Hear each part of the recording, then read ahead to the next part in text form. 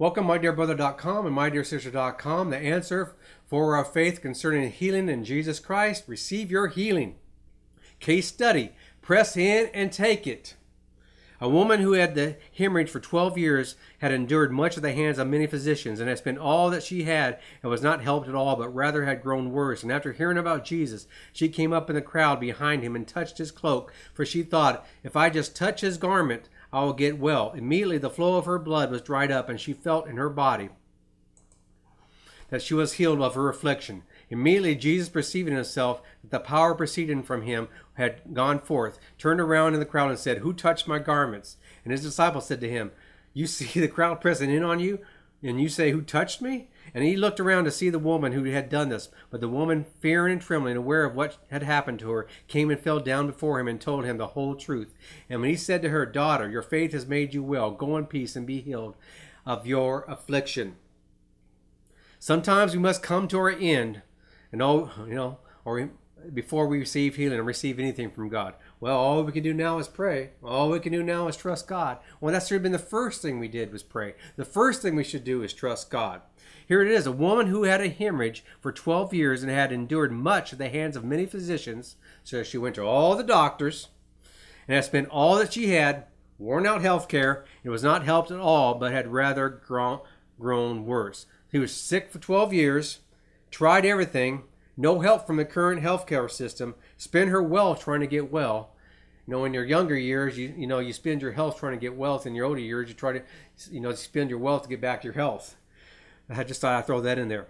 Faith starts where the flesh surrenders. You've got to come to a point where you say, you cannot do this. I cannot do this on my own. There's nothing wrong with going to doctors or going to hospitals and take medicine. We're going to talk about that later on. But that should not be the first thing. In fact, if that is the first thing you do without praying, without trusting God, then you are offending God. You're saying that he's not first. You're saying that he can't do the job. We're going to get more into that later on.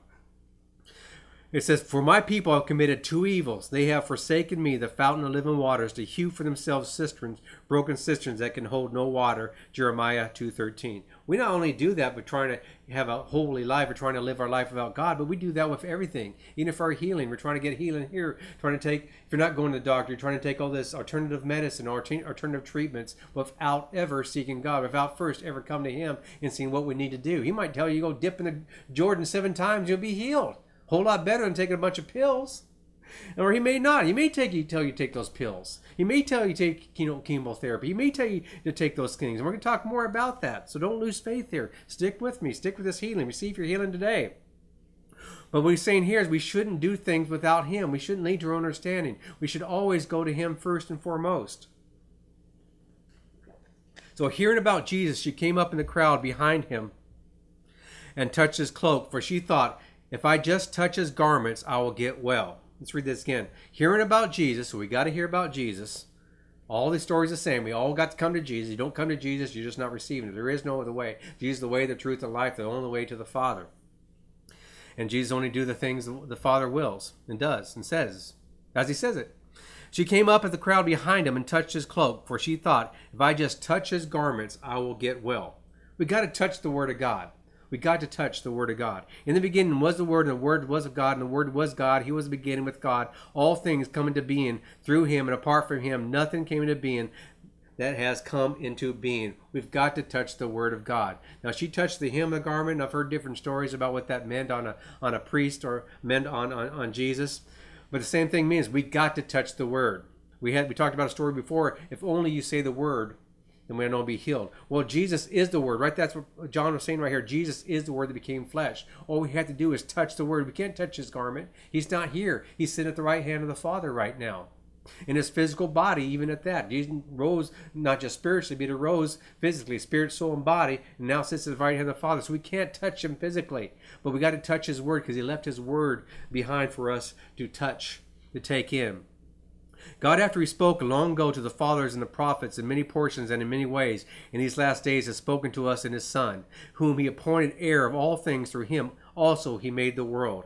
And he is the radiance of his glory and exact representation of his representation of his nature, and upholds all things by the word of his power. When he made a purification of sins, he sat down on the right hand of majesty of high. So in these last days, he's spoken to us through his Son, and upholds all things by the word of his power.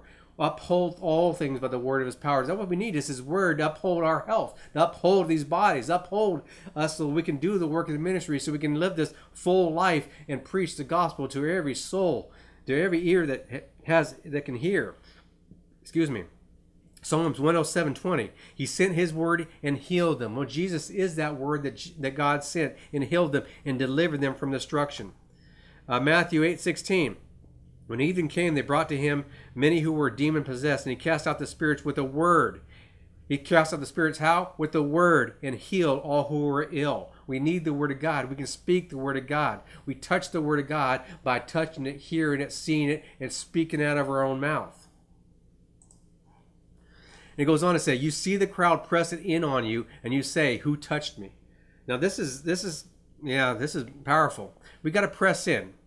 You see the crowd pressing in on you, and you say, who touched me? The crowd is like sardines that walk, and they're going somewhere. Remember, they're headed Jairus' house, whatever, to save a 12-year-old girl from dying. And so they got to press in. So this woman, one, she's labeled untouchable by society because she has an issue of blood. She's in a man's world. She had to break Levitical law just to get close because you're supposed to be outside the camp when you have blood issues. Is your life just too crowded to press in the word? She had to press through all these people to get there. What about your life? The scripture says that the cares of this world nullify the power of God in our life because the cares of this world put out the word of God. And so we got to press through. We're doing too many other things. We need to sit at the feet of Jesus more and more so we can receive from him so it will not be taken. And if your life is just too crowded like mine has been, and I've been reducing the crowdedness in my life for years, and I'm still seeing more to be crowded. In fact, the closer you want to get Jesus, the more you're going to have to push out things that really are crowding out Jesus. And many times we don't have healing because we've crowded out Jesus even by good things. We've even crowded out Jesus because of taking care of our family. We do need to keep our family. We shouldn't forsake them, but we've got to find out how to rightly cut and divide our time like the Word of God so we can find the time to be of Jesus, to be healed, so we can be a greater and more benefit to those around us. So do you believe you have to ask something that God already said is yours? Do you believe you still have to ask for something? That stops a lot of people. This woman didn't ask for it. This woman took it. She didn't stop and say, well, you heal me. Can you heal me? She went in there and took it. And we're going to talk more about this here in a second. Are all the voices around you discouraging you? There was a lot of loud noise. They weren't all going keeping their mouths shut. It was a lot of noise. You're hearing all this stuff over here. God doesn't heal today. Maybe God will heal if you do this. You're not worthy to be healed. You're not faithful to heal. You don't go to church. You don't tithe. You don't do all these things. Well, all those things can be beneficial, but it's by his grace and not by our works. It's discouraging you to get around the Word. It's discouraging you to get in the Bible. It's discouraging to find out the truth for yourself. Because sometimes we're afraid that the truth that we want to find is not there. People tell us the truth is not for us, God to heal for us, and we're afraid if we get in the Scripture, we don't find out it's true. But I'm telling you, if you get in the Scripture like I did, hours upon hours, upon days, upon weeks, you find about healing is real, and it is for today and for now. So do you think Jesus is too busy to give you time? Remember, Jesus is on his way to do something. Many times I see people in church, and this has happened to me, there's a healing line, there's a prayer line down there, and I want somebody to agree with me about being healed. But I don't, that person's going down there, or that person, or that person, and I want this person to pray for me, and not that person. That person doesn't have enough, faith, or that person doesn't have enough anointing, all stupid stuff like that. But I'm telling you, many times, we think people are too busy. We think God is too busy to heal us. Do you think the calling the elders is the only way to be healed? It talks about in James, if you're sick, call for the elders and they'll lay hands, and anoint you with oil, lay hands on you and heal. And if you have any sin, you'll be forgiven. Do you think that's the only way to be healed? There was a time that, every church had a big old gallon of olive oil, and you had a healing ministry. Everybody had to be under oil. There's nothing wrong with that. I believe we should have some oil. But do you think that's the only way for you to be healed? Right here, we see a woman who just took it. Now, here's the big thing. Number 4, take your healing. Jesus did not see this healing coming. Jesus only did what he saw his Father do. He only said what he heard his Father say. But Jesus did not see this coming. Who touched me? Jesus said, and the disciples going, what are you talking about? You see the crowd pressing on you. Who say you touched me? Paraphrase, everybody touched you. But Jesus says, no, something's gone out from me. Jesus is 100% God and 100% man.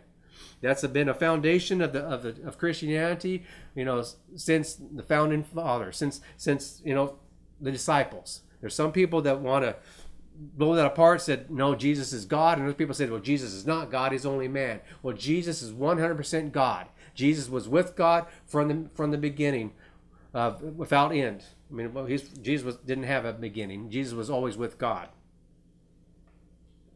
Jesus was a person, a being with God, a son of God. For God so loved the world, gave his only begotten Son. Jesus wasn't born. He was born as a man, but he was alive with God before he was even born.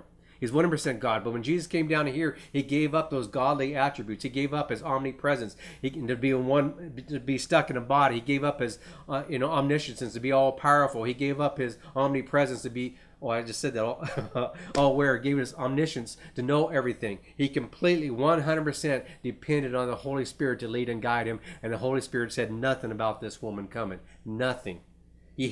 So Jesus was acting like a man, but still 100% God. And this woman just came in and took it.